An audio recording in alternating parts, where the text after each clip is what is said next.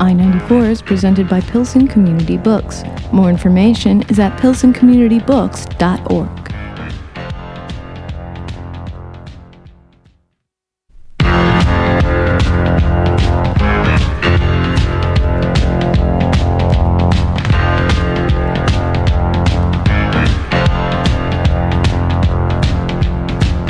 I-94 on Lumpen Radio. And once again, good morning. You stretching there, Michael? You got it. Well, it is the first day of December here in our Southside studios. Always good to start the show with a big yawn. My name is Mr. Jamie Trecker. As always, I am joined by Mr. Jeremy Kitchen. Good morning. And Mr. Michael Sack. I'm awake. You're awake now? Today, we are joined by the author of The Collected Letters of Flannery O'Connor, Good Things Out of Nazareth, the uncollected letters of Flannery O'Connor and Friends. It is out now from, Convergent. Dr. Ben Alexander. Ben, are you with us? Yeah, good morning. How you doing? Good morning. How you doing? Ben. Ben, where are we calling you from? I didn't even take a note to look. I'm on a little barrier island between Myrtle Beach, South Carolina, and Charleston. I had to get away from the crowd of the beaches, so I'm in one of these places where the hurricanes hit. Oh, dear. Well, that actually sounds lovely if you're on a barrier island. There's a big snowstorm, though, coming, isn't there? No, we dodged it. We got one 2 years ago, unbelievably, ice on a barrier island, but we haven't had any since then. That's amazing. Well, today we're talking again with the editor, and you've also written some of the book as well. You've written the introductions to this stuff about Flannery O'Connor's previously uncollected letters. Dr. Ben, can you talk a little bit, first of all, about what drew you to this project to start with? Well, what happened is I became a big fan of the first collection of letters published in '79 called The Habit of Being, and I knew Sally Fitzgerald, who edited that collection. And I had heard that there was other letters that she didn't include, some of which did not make the cut, and so several years ago I made my way to 3 archives in the space of about 4 days and kind of fell out of my chair in terms of what I had found. And I madly photocopied the letters that I found. I found a lot of them at Duke and some archives at Duke.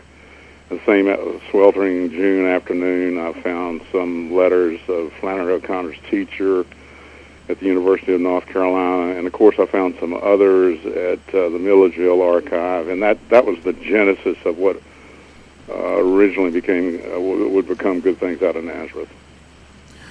What about Flannery O'Connor's work, however, in particular, drew you to want to look at her letters? I mean, obviously, she's one of America's greatest authors, but what personally drew you to her as a subject?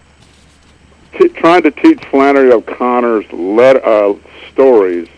I have a 40-year career. I just retired from full-time teaching.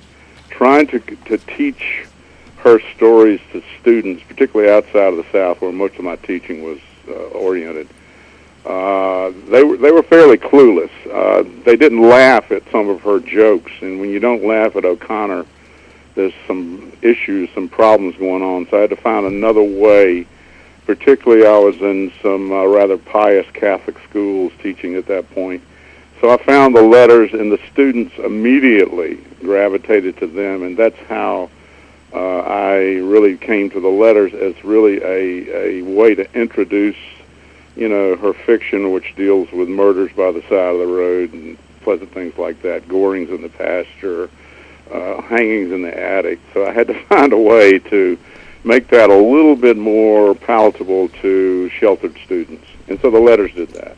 I can't imagine not laughing to Good Country People. Well, I tell you what happened about 2005 when students became more and more addicted to screens. That was the great line of demarcation. Even today, though, you will get most students are convinced that a class has got to be boring. And then when you teach a story about an atheist stealing, a Bible salesman stealing an atheist's wooden leg, and some of those priceless lines in there, you will get some laughter. even today. But 2005 was I would say was a big date when I noticed there was a fall off where people wouldn't even laugh at Huckleberry Finn, and there's some tremendous jokes in there, you know. So I believe there's a prize given for humor in the name of Mark Twain, so I think you're correct. Right. Yeah, it's an annual Mark Twain Award. That's right. Well, one of the things that I learned, I'm a huge O'Connor fan, and I'm from the Midwest, not the South, but I'm also Generation X, so I didn't grow up on screens. I grew up on books. But one of the things I found extraordinarily fascinating is that Good Man is Hard to Find, as we know, is also a, you were talking about there's murder and hangings and wooden leg stealings, etc. But it's also based on the 7 deadly sins, if I interpreted the letters correctly. And there's also, was it The Violent Bear It Away that had influence from Dante? Yeah, I think that's one of the things that I had been working long before I edited these letters on O'Connor. I taught O'Connor and Dante back to back for many, many years, and that was sort of a providential arrangement of classes, and I began to see that there was a real connection between the two, because in a way, some of O'Connor's stories are function like Dante's Inferno. They're very startling, graphic, violent, in-your-face type scenarios, which is what you find in the Inferno, startling, in-your-face punishments and things like that. And so I began to look into the letters, and I found ample warrant in a number of places for her, that is O'Connor being rooted in Dante. And one of the things that really surprised me and my editor at Random House was that first collection, A Good Man is Hard to Find, and other stories, she conceived of as a cycle of the demonstration of the 7 deadly sins. Now, you don't have to teach it that way. Most people do not teach it that way. They're not aware of it being that. But O'Connor conceived of it that way as a short story cycle demonstrating different kinds of deadly sins. Yeah, you blew my mind with that. I reread it for the show. I reread A Good Man is Hard to Find, and I thought that was so fascinating. And then you also made a reference. The letters made a reference to Joyce's portrait of an artist relating to Wise Blood. Can you talk a little bit about that too? Well, I discovered that with I taught Joyce in a great books course, and I also snuck O'Connor in. And I said, well, actually, O'Connor is making fun of Joyce, making his atheism look kind of ridiculous with a Southern accent. A guy preaching about the church without Christ from the hood of his car, you know. And then I tested it out on O'Connor's dear friend, who is deceased, Bill Sessions, who was a friend, and he told me, Ben, you're exactly right. He says that this is I talked with O'Connor, and she respected Joyce, but she didn't like the way he treated religion, but she did respect him as a craftsman of the English language. And he said, so Wise Blood, in a way, is a parody of Portrait of the Artist, and this is unexplored territory. It hadn't been done much by the critics, and I'm hoping the collection will encourage that. You know, that brings up something I did want to discuss with you. Flannery O'Connor was obviously a very devout Catholic, and that Catholicism runs through almost all of her work and through these letters. Can you talk a little bit about O'Connor's religion and how that influenced, first of all, how she saw the world, but also how she wanted to position the punchlines, so to speak, of her stories? Well, as I tell friends, she's a great Catholic writer because she doesn't try to be overtly Catholic or pious. She learned this from her teacher, Carolyn Gordon, who's featured in the collection. That is to say, if you write something beautiful and powerful, like if you're Dante and you write something beautiful and powerful, and you tell a powerful, overwhelming story, the religion is going to take care of itself. So in a sense, she decried pietistic Catholic fiction. You know, she had nothing but contempt for a certain sort of pietistic writers like this, and you'll see in the letters there's quite a bit of criticism of Cardinal Spellman's book, which is a very pious book about how to be a saint. You know, she wasn't writing about saints, and she didn't really care about writing about saints. Mm-hmm. So in order to really convey her Catholic message, she had to get the overt Catholic elements out, which seems like an irony. But that's the way she was taught, and that's why her fiction reaches way beyond religious people, and in some cases, religious people don't know what to make of the stories because they're not pious. Right. I also thought it was interesting in your letters, her fascination with Henry James, another layered artist who hid certain things about his life and his morals in his writing as well. Do you think Flannery O'Connor was influenced by James's work, and what did she take away from it? She admired his craftsmanship. She admired anybody who was good, like you admire someone who writes a beautiful piece of music. She admired James because of his technical virtuosity. At another time, not in my collection, but in The Habit of Being, she says when she read Henry James, it was like reading something in slow motion. And so she certainly didn't want to give that impact in her stories, because her stories are not slow motion. But she certainly did admire his, his very nuanced, textured, sometimes exceedingly arcane methods of narration, because it was so beautifully crafted. So she looked on him as kind of like most people look on him as a master craftsman. How do you write a paragraph? How do you sustain a narrative? Sort of the nuts and bolts of how to tell a story. We were talking about education just a little bit ago. You said you taught for 40 years. Literature, mostly? Literature and political science, and also what's known as today. I taught it in several great books programs, and I'm proud to say that I snuck Flannery O'Connor into a number of great books programs, as well as her colleague Walker Percy, because I wanted to show students that existential literature did not have to be just written by Frenchmen. Well, it's interesting that you mentioned that, because there's a essay that Flannery O'Connor wrote. It's in the collected stories and occasional prose, and the essay is titled "Fiction is a Subject with a History." And she starts out the essay talking about how there's a case about Steinbeck's East of Eden and it being up for ban because of its profanity. And a little bit later in the essay, she says, and I thought of this because when you were talking about 2005 as a line of demarcation, I don't know what year this was. It had to be late 50s, early 60s.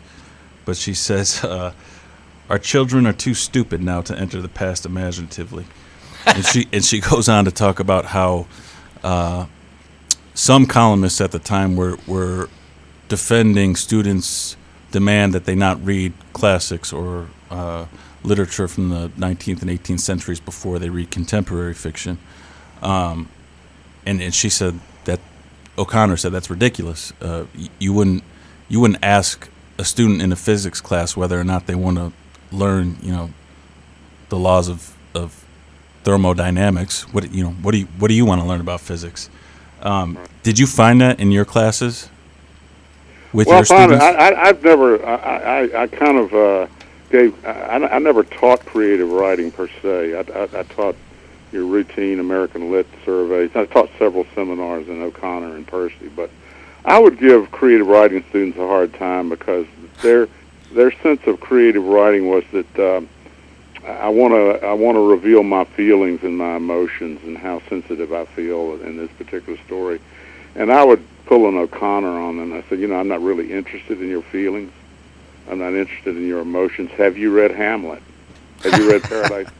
Have you read Paradise Lost? And they would stare at me in disbelief because one of the things you'll see in Good Things Out of Nazareth is that O'Connor was an old school traditionalist, in a sense. She read all from Sophocles to James Joyce, from Beowulf to Virginia Woolf. She read it all, okay? And she read the masters before and you can see this in her stories, before she ever began to write her own fiction. And in a way, O'Connor is a challenge to a lot of creative writing programs today, like this idea of students reviewing each other's work. She thought that was a waste of time. She said, the professor is there. It's a hierarchical model of instruction, and the professor is there to give you instruction, not some student who wants to emote about how they feel about what you wrote. And so she was a very much of old school traditionalist, or in terms of education. And another thing she brought up, she was very, very severely critical of public education and public education policy, which is somewhat related to the creative writing issues that she would bring up in her letters. The trends, and in that way, she was a very, very prophetic person.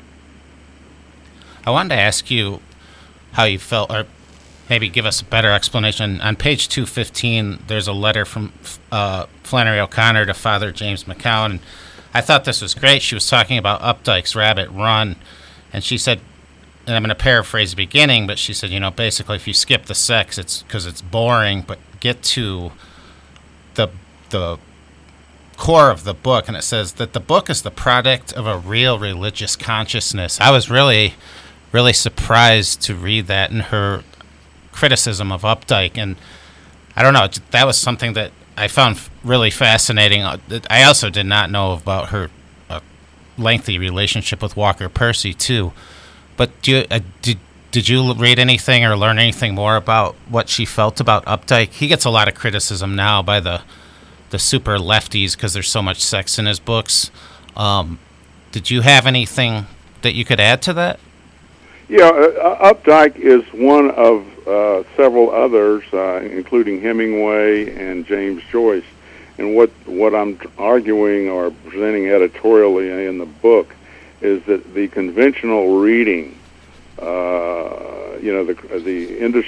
industrial theory, the critical industry's reading of Updike and other people, she is going to require us to revisit these works, because she thinks that too many writers have been condemned because people cannot recognize that there's good writing even in a writer like Updike, and that he should not be just condemned because of certain sorts of scenes that he includes in there.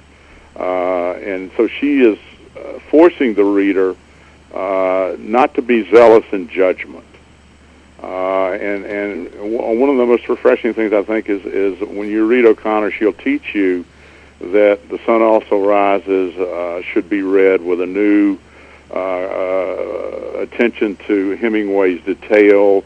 It shouldn't be just some sort of book that's condemned because people go get drunk in Spain, It's a much more complex, refined read than that. And so she is, just like Portrait of the Artist, she's going to tell you in that book that needs to be revisited too, and just not condemned out of hand by somebody who was mistreated at Irish prep schools in Ireland and was a victim of mean Jesuits. That may be true, but that's no reason to condemn Joyce, and that there's a much deeper message in the book.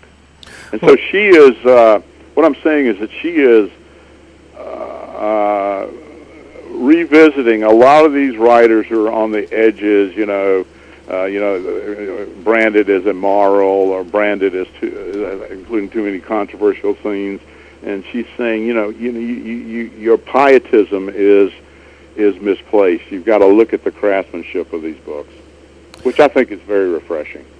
Well, speaking of which, we're going to actually take a quick break to have a reading from one of these letters, and it is actually her comments from 1952 on some of the works of Henry James. Readings, as always, are done by Ms. Shanna Van Volt this week. Music is provided by Junius Paul. As always, we want to thank the International Anthem Recording Company. And we are speaking with Dr. Ben Alexander. We'll be back with him after this reading in about 3 minutes. O'Connor addresses an unusual topic for the modern short story. She also discusses the differences in prayers of believers. 5/12/1952. I was very pleased to be able to read this piece on James, and I have read it a couple times by now, and with wonder every time.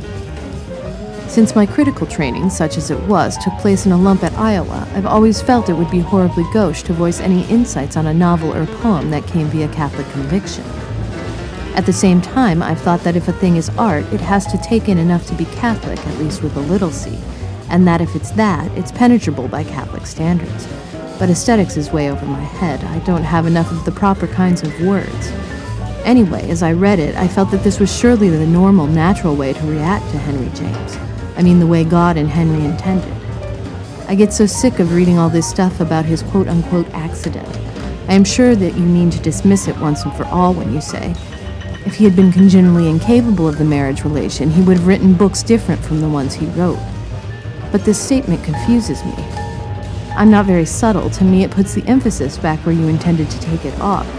I think he could have been physically incapable of marriage and still have written the books he wrote, because I don't think that would have had anything to do with his talent or the grace that he had to write them. I guess you mean that if he had been morally or emotionally unfit for the marriage relation, he would have written different books, which I can readily see. Maybe I'm being knocked over by a gnat here, but I wish you would enlighten me. I arrive at the obvious only after lengthy research. Most of the stories you used in it I hadn't read, but I did find a copy of The Great Good Place by Henry James, and I read it yesterday. I thought the vision was more one of purgatory than of heaven. It wouldn't have been much of a heaven to a Catholic anyway. Well, he didn't suffer there. The young man who took his place was a suffering figure, and wasn't there a kind of communion of saints atmosphere between them? Also, although the brother called it the great want met, it was only a great want for contemplation and regaining of the self. It wasn't the great want you think of as being satisfied in heaven. The presence of God is in the place, but is experienced only vaguely and never seen. Wasn't St. Catherine of Siena rewarded with self-knowledge in her visions of purgatory, or rather when she felt she was actually there? I don't mean that James thought of the great good place as purgatory, but only that Dane was probably not as far up as he thought he was, or James maybe thought he was. I will certainly pray for Mr. Tate in the air, but my opinion is contrary to his. I have always thought converts' prayers availed more, else they wouldn't be where they are, and that born Catholics are only born Catholics because they would be too lazy to save themselves any other way. But maybe this only applies to the Irish. I am certainly indebted to you for letting me see this piece, and I think it ought to be a book. If Catholic novels are bad, current Catholic criticism is pure slop, or else it's stuck off in some convent where nobody can get his hands on it.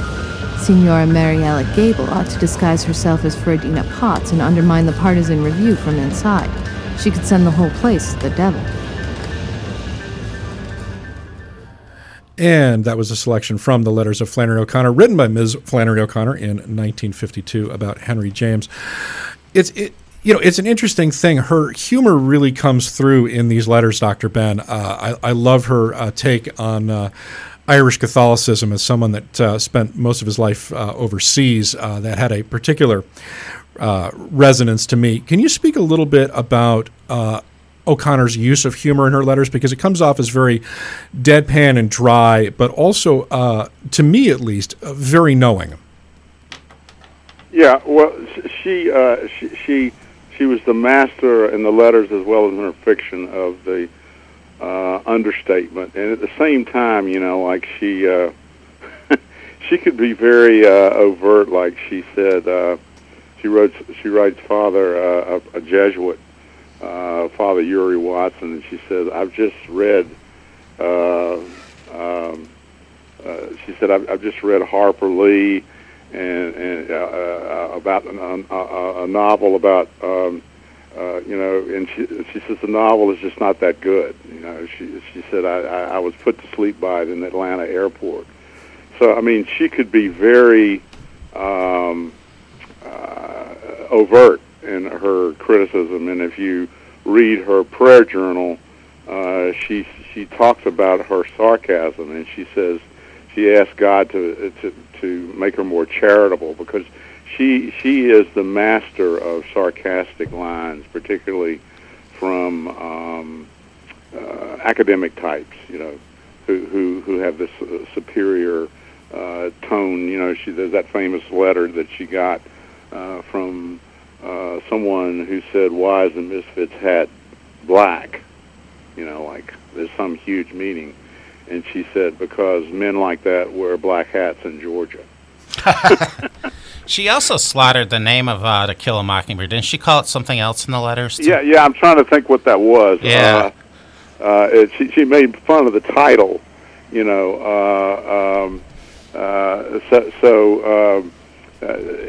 here she was, but this is fairly typical. Here she was, she of course was a contemporary of Harper Lee, and when she made fun of To Kill a Mockingbird, the novel had not become the world classic that it has become. So she felt, kind of entitled to make fun of contemporaries like that. And she also talks about a novel by Carson McCullers, who says it's the worst thing she ever read. She is. Put it this way: she doesn't suffer fools gladly, particularly when it comes to writers. But most of what she said, is very, very correct. It just people may just not like the way she delivers the message. I have that issue myself. Page 90, there's a letter from Flannery O'Connor to Carolyn Gordon and Alan Tate. I'd never heard of Carolyn Gordon. I actually ordered her book about the Civil War. There was a line where she talks about herself as being the hidden character as the Bible salesman. She was comparing the Bible salesman to herself, and I thought that was hilarious, too.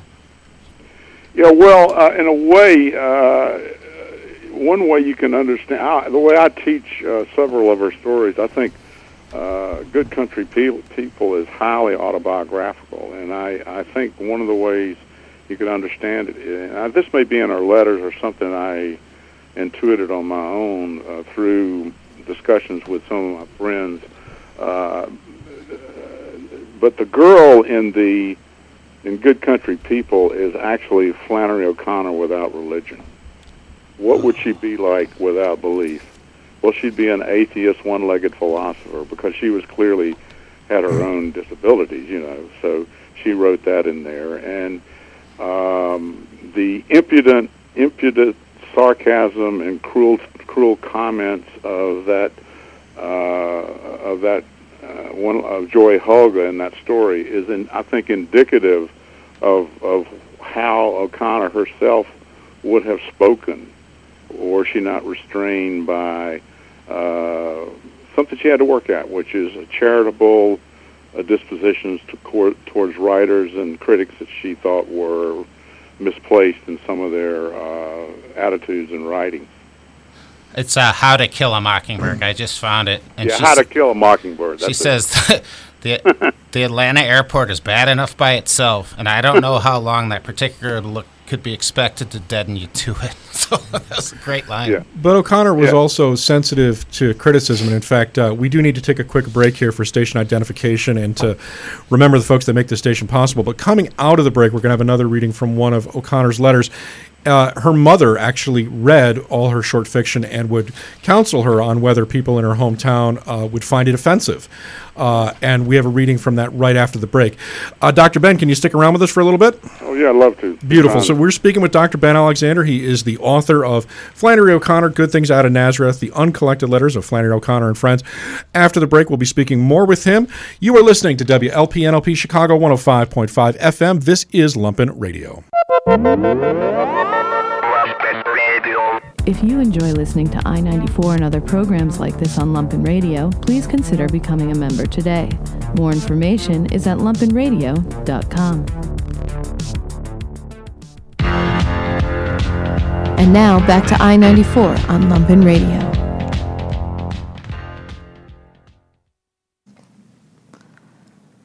O'Connor notes a story has elicited criticism from her mother. She was vigilant in reading her daughter's stories with an eye to the offense they might give locally.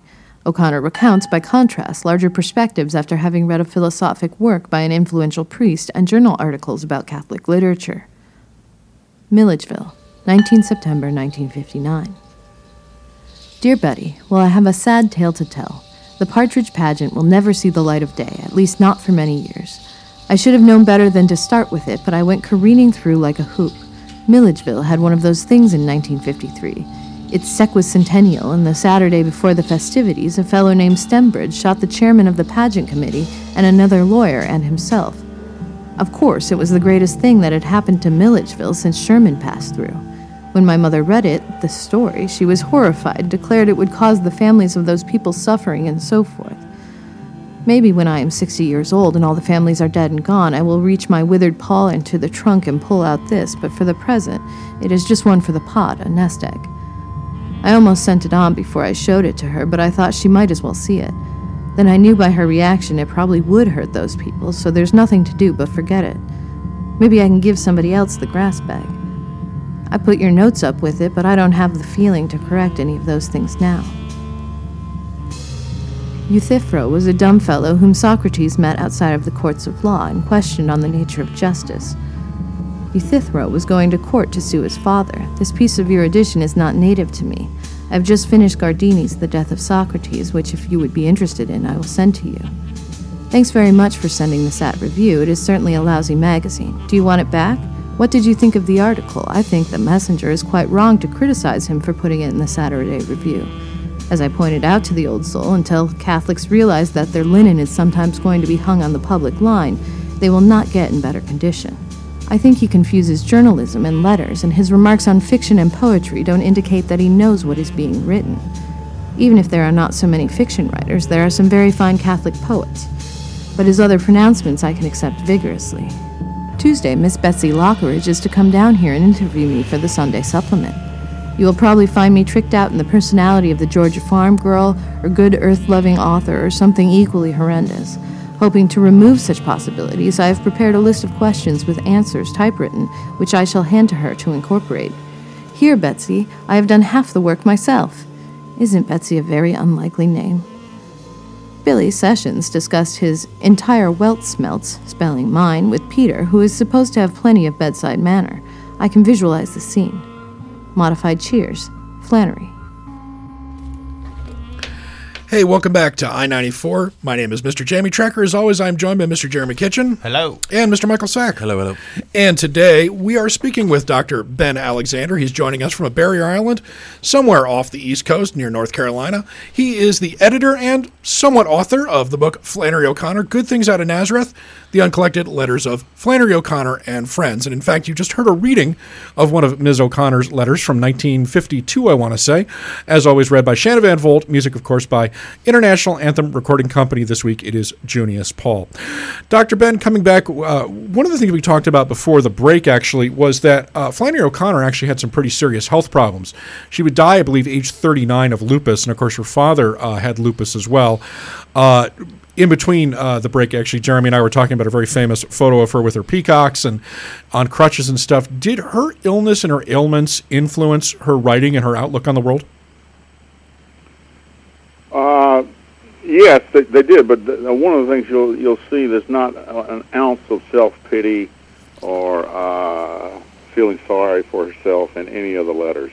In fact, she's quite comical about it. You know, she's got some rather scathing comments about what the medicines do that she's taking. Didn't one of them disintegrate her bones, if I remember correctly? Right. She's got a letter to Ward Allison Durrance, who was dying also, her friend at Georgetown who had emphysema. And they were both, kind of had this ebullient sense of humor as they faced their final ends. And how it affected her writing is that she had a death sentence, and she knew she had a death sentence, and so she, desperately tried to get her second collection of stories, Everything That Rises Must Converge, done before she died. And she was very, very vigilant in how she spent her time. A lot of people, for example, wanted her to have lunch with James Baldwin, and since it was the 60s, to demonstrate or make some sort of public pronouncement about her role in civil rights, and she declined.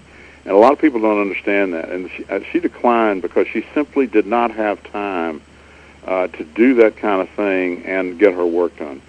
She was put on earth to write those stories, like Dante was put on earth to write that comedy.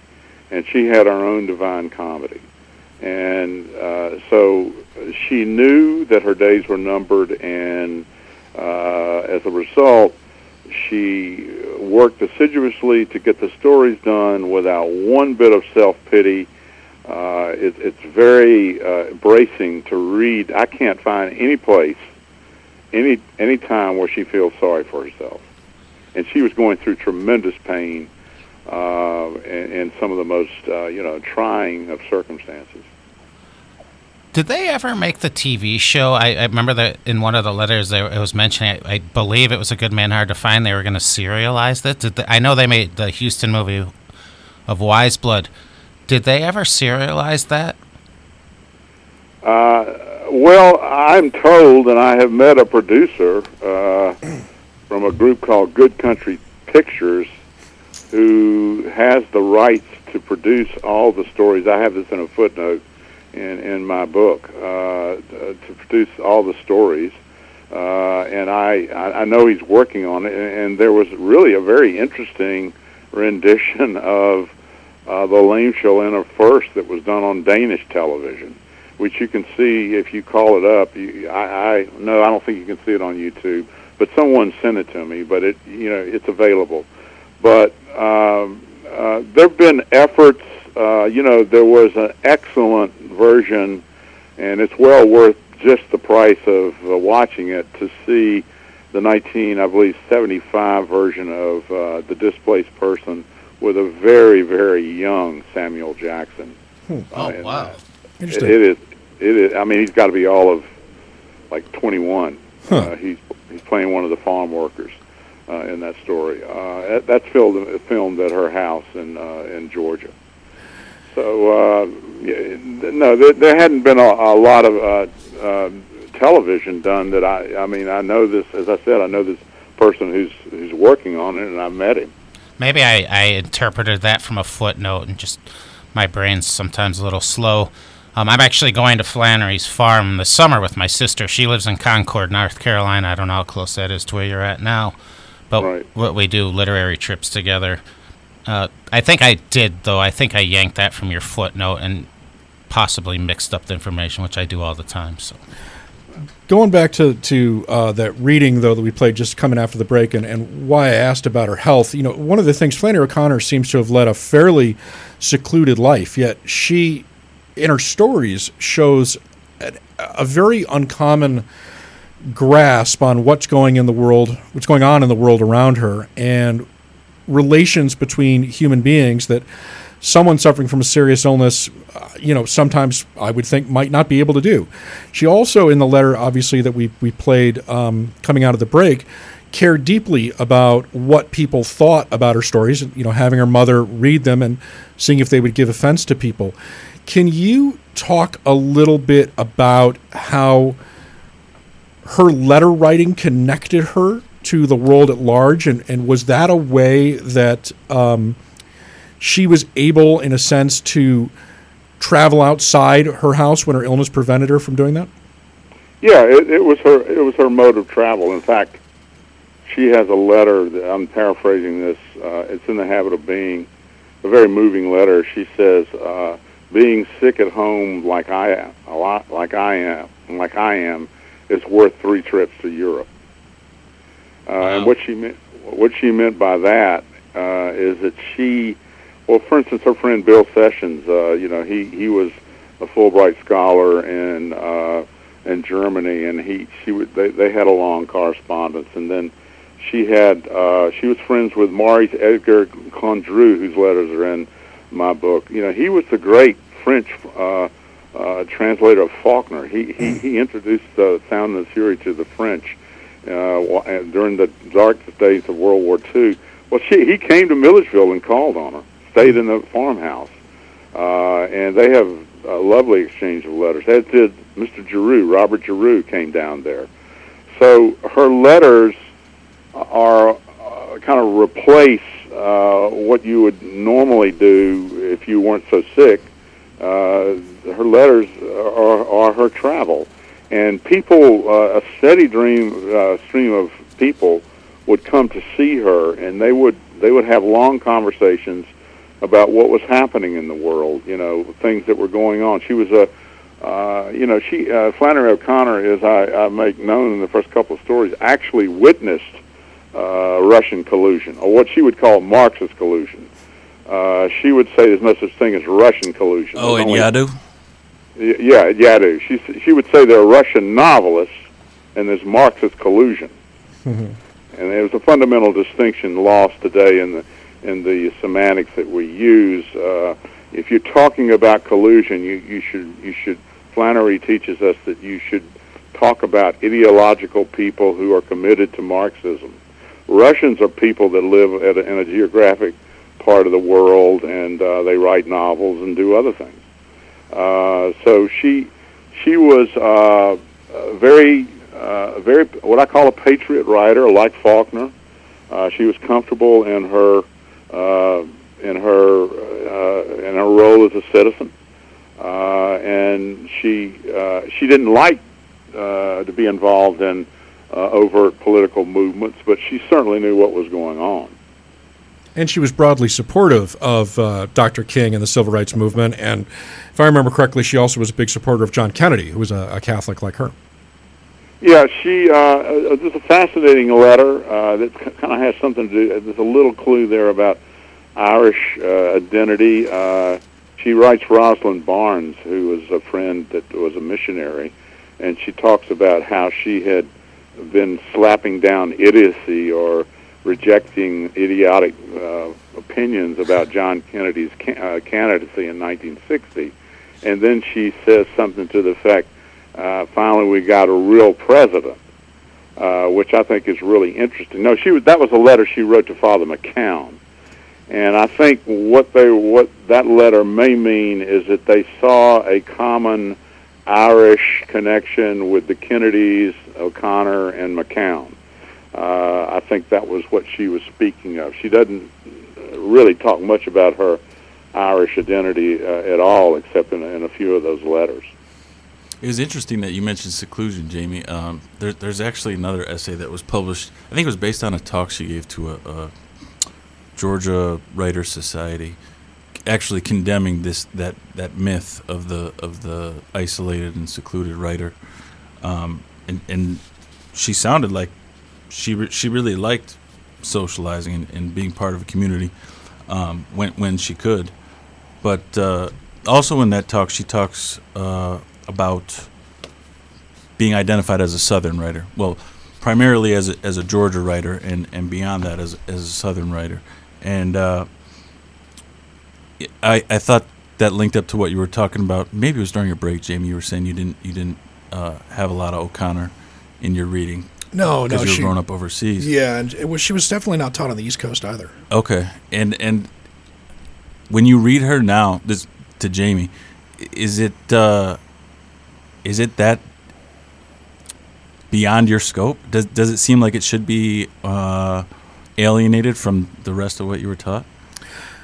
No, I mean, I just think that, other authors were chosen. We read more of Ambrose Bierce. We read H.H. Munro, of course, because he was a Scottish writer, known as Saki. And I think the American writers that we tended to read were not Southern. I think there was a prejudice against Southern writers in general that right now is only kind of starting to dissipate. And maybe Dr. Ben can speak to this a little bit because, of course, you taught letters, I'm assuming, in the South for your career. But she did hate being identified as Southern writer, too. Right. And, I mean, we've also talked to other people in the show from the South who hate being identified as Southern writers. Is there a kind of antipathy toward being a Southern writer? I guess, kind of being an expat, Dr. Ben, I have to be honest with you, I never thought anything of it. I've never considered myself, anything. But was that something that was I guess, an anchor on people? Yeah, well, I think one of the things you have, there's a wonderful thing that she wrote. I believe it's in Mystery and Manners, her group of essays, and she said, this is really profound. She says, the only thing that keeps me from being a Southern writer is that I'm a Catholic, and the only thing that keeps me from being a Catholic writer is that I'm a Southerner. That's a wonderful paradox. And one of the things that's particularly true in The Habit of Being, I think it's well into the book. She says, well, I was on a panel and I reluctantly accepted the label Southern writer. And what she is trying to resist is what has become the caricature of Southern writers. For instance, right now, where I'm staying on the Barrier Coast near Charleston, everybody, everywhere you look, they want to claim that they're a Southern writer, that they're the new Pat Conroy or something like that, or that they're, the heir of William Faulkner or something like that. But the greats, okay, O'Connor, Faulkner, they resisted the term. The way to understand them is these are American writers with a distinct regional history. And O'Connor did not like, these so-called schools, regional schools, people, Southern writers, New England writers. She did not want to be tarred with that brush because there was a certain freedom that she wanted to embrace, and she didn't want to be caricatured in a certain sort of way. She didn't want to be, for instance, linked with Harper Lee or Carson McCullers, and she wanted to do something, and she did. She wanted to do something different than the great Dixie train coming down the track, as she said, and that was William Faulkner. She wanted to do something different. So she resisted being labeled in a way like that. I have a very wonderful writer friend in Virginia who's from Georgia, M.L. Jackson, who is a brilliant writer, who is also, she's a Georgian, but she is also a person who has much larger world interests and philosophic views, and she doesn't want to be pigeonholed in a certain sort of way. So it's a thing that afflicts all writers from the South, particularly coming after Faulkner. Walker Percy, for example, he did everything he could not to be known as a Southern writer, and he succeeded in a way because his fiction, is demonstrated in this book, his fiction is really has more of an international reputation as part of the great body of existential literature. Do you think she would be considered differently today if she had been identified primarily as an Irish Catholic writer? Well, I mean, the interesting thing is that they don't know much about her in Ireland. I mean, I've been there to talk about her. I don't know that would have helped because when I did speak about her in Ireland, I have this in my preface. I mean, the people there were absolutely astonished that there was an American Catholic who was comfortable with the faith. Not only was comfortable with it, but embraced it as an artistic postulate of their system of belief and their artistic vision. And so I think if O'Connor at a minor level, okay, is a Southern writer, but she is also, like Faulkner, a global writer, and we're seeing that today with the reach of her fiction. I mean, there was a conference on her at 2 miles away from the Vatican in 2009. And people from all over the world were there listening to talks in like United Nations style in translation. So I don't think it helps if it helps you understand her. Okay, she could be labeled Southern, but she's much bigger than that. She is assuredly one of our great American writers. We only have a couple of minutes left. We've been speaking with Dr. Ben Alexander. He is the author of a new collection of Flannery O'Connor's letters, Good Things Out of Nazareth. It is available right now from Convergent. Dr. Ben, just to wrap things up, can you give us some final thoughts on why you think Flannery O'Connor is, as you just said, one of the great American writers. Because she's one of the few American writers who is at ease with her faith, yet she is so ecumenical and so non-judgmental that she's not clubbing you over the head saying you have to accept this faith. She's leaving it, as she says, to be a mystery to be pondered. So that she's one of the few writers in all of American literature who is a card-carrying, dogmatic believer, but the great virtue that she has is she's an exponent of charity and mercy, not judgment. She's not going to say, you have to believe this way, you have to look at the world the way I look at it. She's saying, this is the way I look at the world. You can take it or leave it, but I give it to you, and I'm not going to judge you if you don't see the world the way I do. And I think what's really remarkable is most of the people that love and revere O'Connor are not religious. Yeah. Well, we again have been speaking with Dr. Ben Alexander. Dr. Ben, thanks so much for spending time with us. We really appreciate it. For more information... It's a great joy to talk about O'Connor. Oh, well, we really appreciate it. For more information on what Dr. Ben's doing, his website is benjaminbalexander.com. You can also find more information about the book we've been discussing today, which again is Flannery O'Connor, Good Things Out of Nazareth. It is the uncollected letters of her and her friends. That is at convergentbooks.com or crownpublishing.com. Dr. Ben, once again, thanks so much for spending time with us today. We really do appreciate it. Thanks. And Thank you. We're also going to give you and Ms. O'Connor the last word, as is traditional. We're going to play out with one final reading. Thanks so much, Dr. Ben, and happy holidays. Thank you. Happy holidays to you. Thank you. We'll see you guys next time on I-94. From all of us, I'm Jamie Trecker. We'll see you next week. Milledgeville, Georgia, 5 January 1960. Dear M. Condreau, the book arrived this morning and I am delighted with it. I can get the gist of the introduction on one reading, but it will take me several to know what it is actually about. Do you think that if I perfect my French on La Sagesse dans la Sang, I will speak French like Hazel Motes or Mrs. Watts, Leona, if I ever get to Paris? I might not then be received in the best society. My editor at Farrar, Straus & Cudahy sent me the NFR bulletin. ES&C should be sending you The Violent Barrett away in a week or two. I hope that you like it as revised, and I certainly hope you will translate it. I notice, if my French does not deceive me, that in the introduction to Wiseblood you mention the new book and indicate that the great uncle in the new one bears some resemblance to Hazel Mote's grandfather. He does, though he is a less puritanical figure and more the real prophet. We appreciated your Christmas cards, my mother the farm and me the birds. It has been very warm here, with the result that the peacocks are ahead of the season and are strutting all over the yard. Usually this does not begin until late February. You said once that I should send a picture to Gallimard. I don't know if that is still necessary, but I enclose one which I have just gotten around to having taken, and you can send it if you like. We are expecting to see you at the Easter vacation. Again, my very great thanks to you. I am going to read every word of La Sagesse dans la Sang. Yours, Flannery. Georgia, 18 July 1960.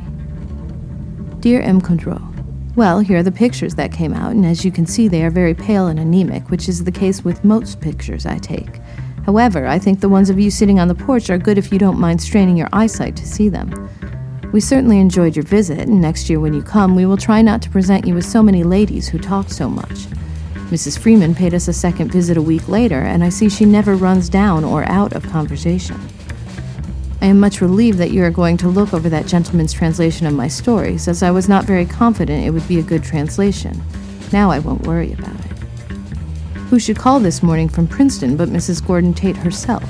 She is going to visit an aunt in Chattanooga and will come by here on the 26th, arriving on your bus. I hope that no stray dogs will show their faces during her visit and that we can keep down all animal incidents, etc.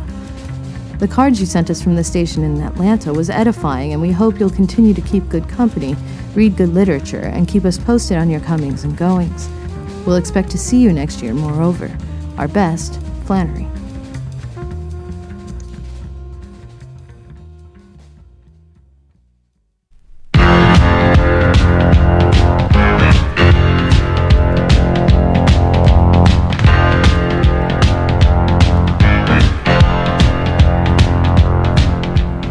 I-94 is Lumpen Radio's books and literature program, airing every Sunday at 11 a.m. Central.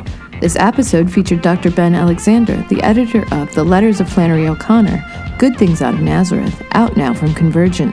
This episode originally aired on December 1st, 2019.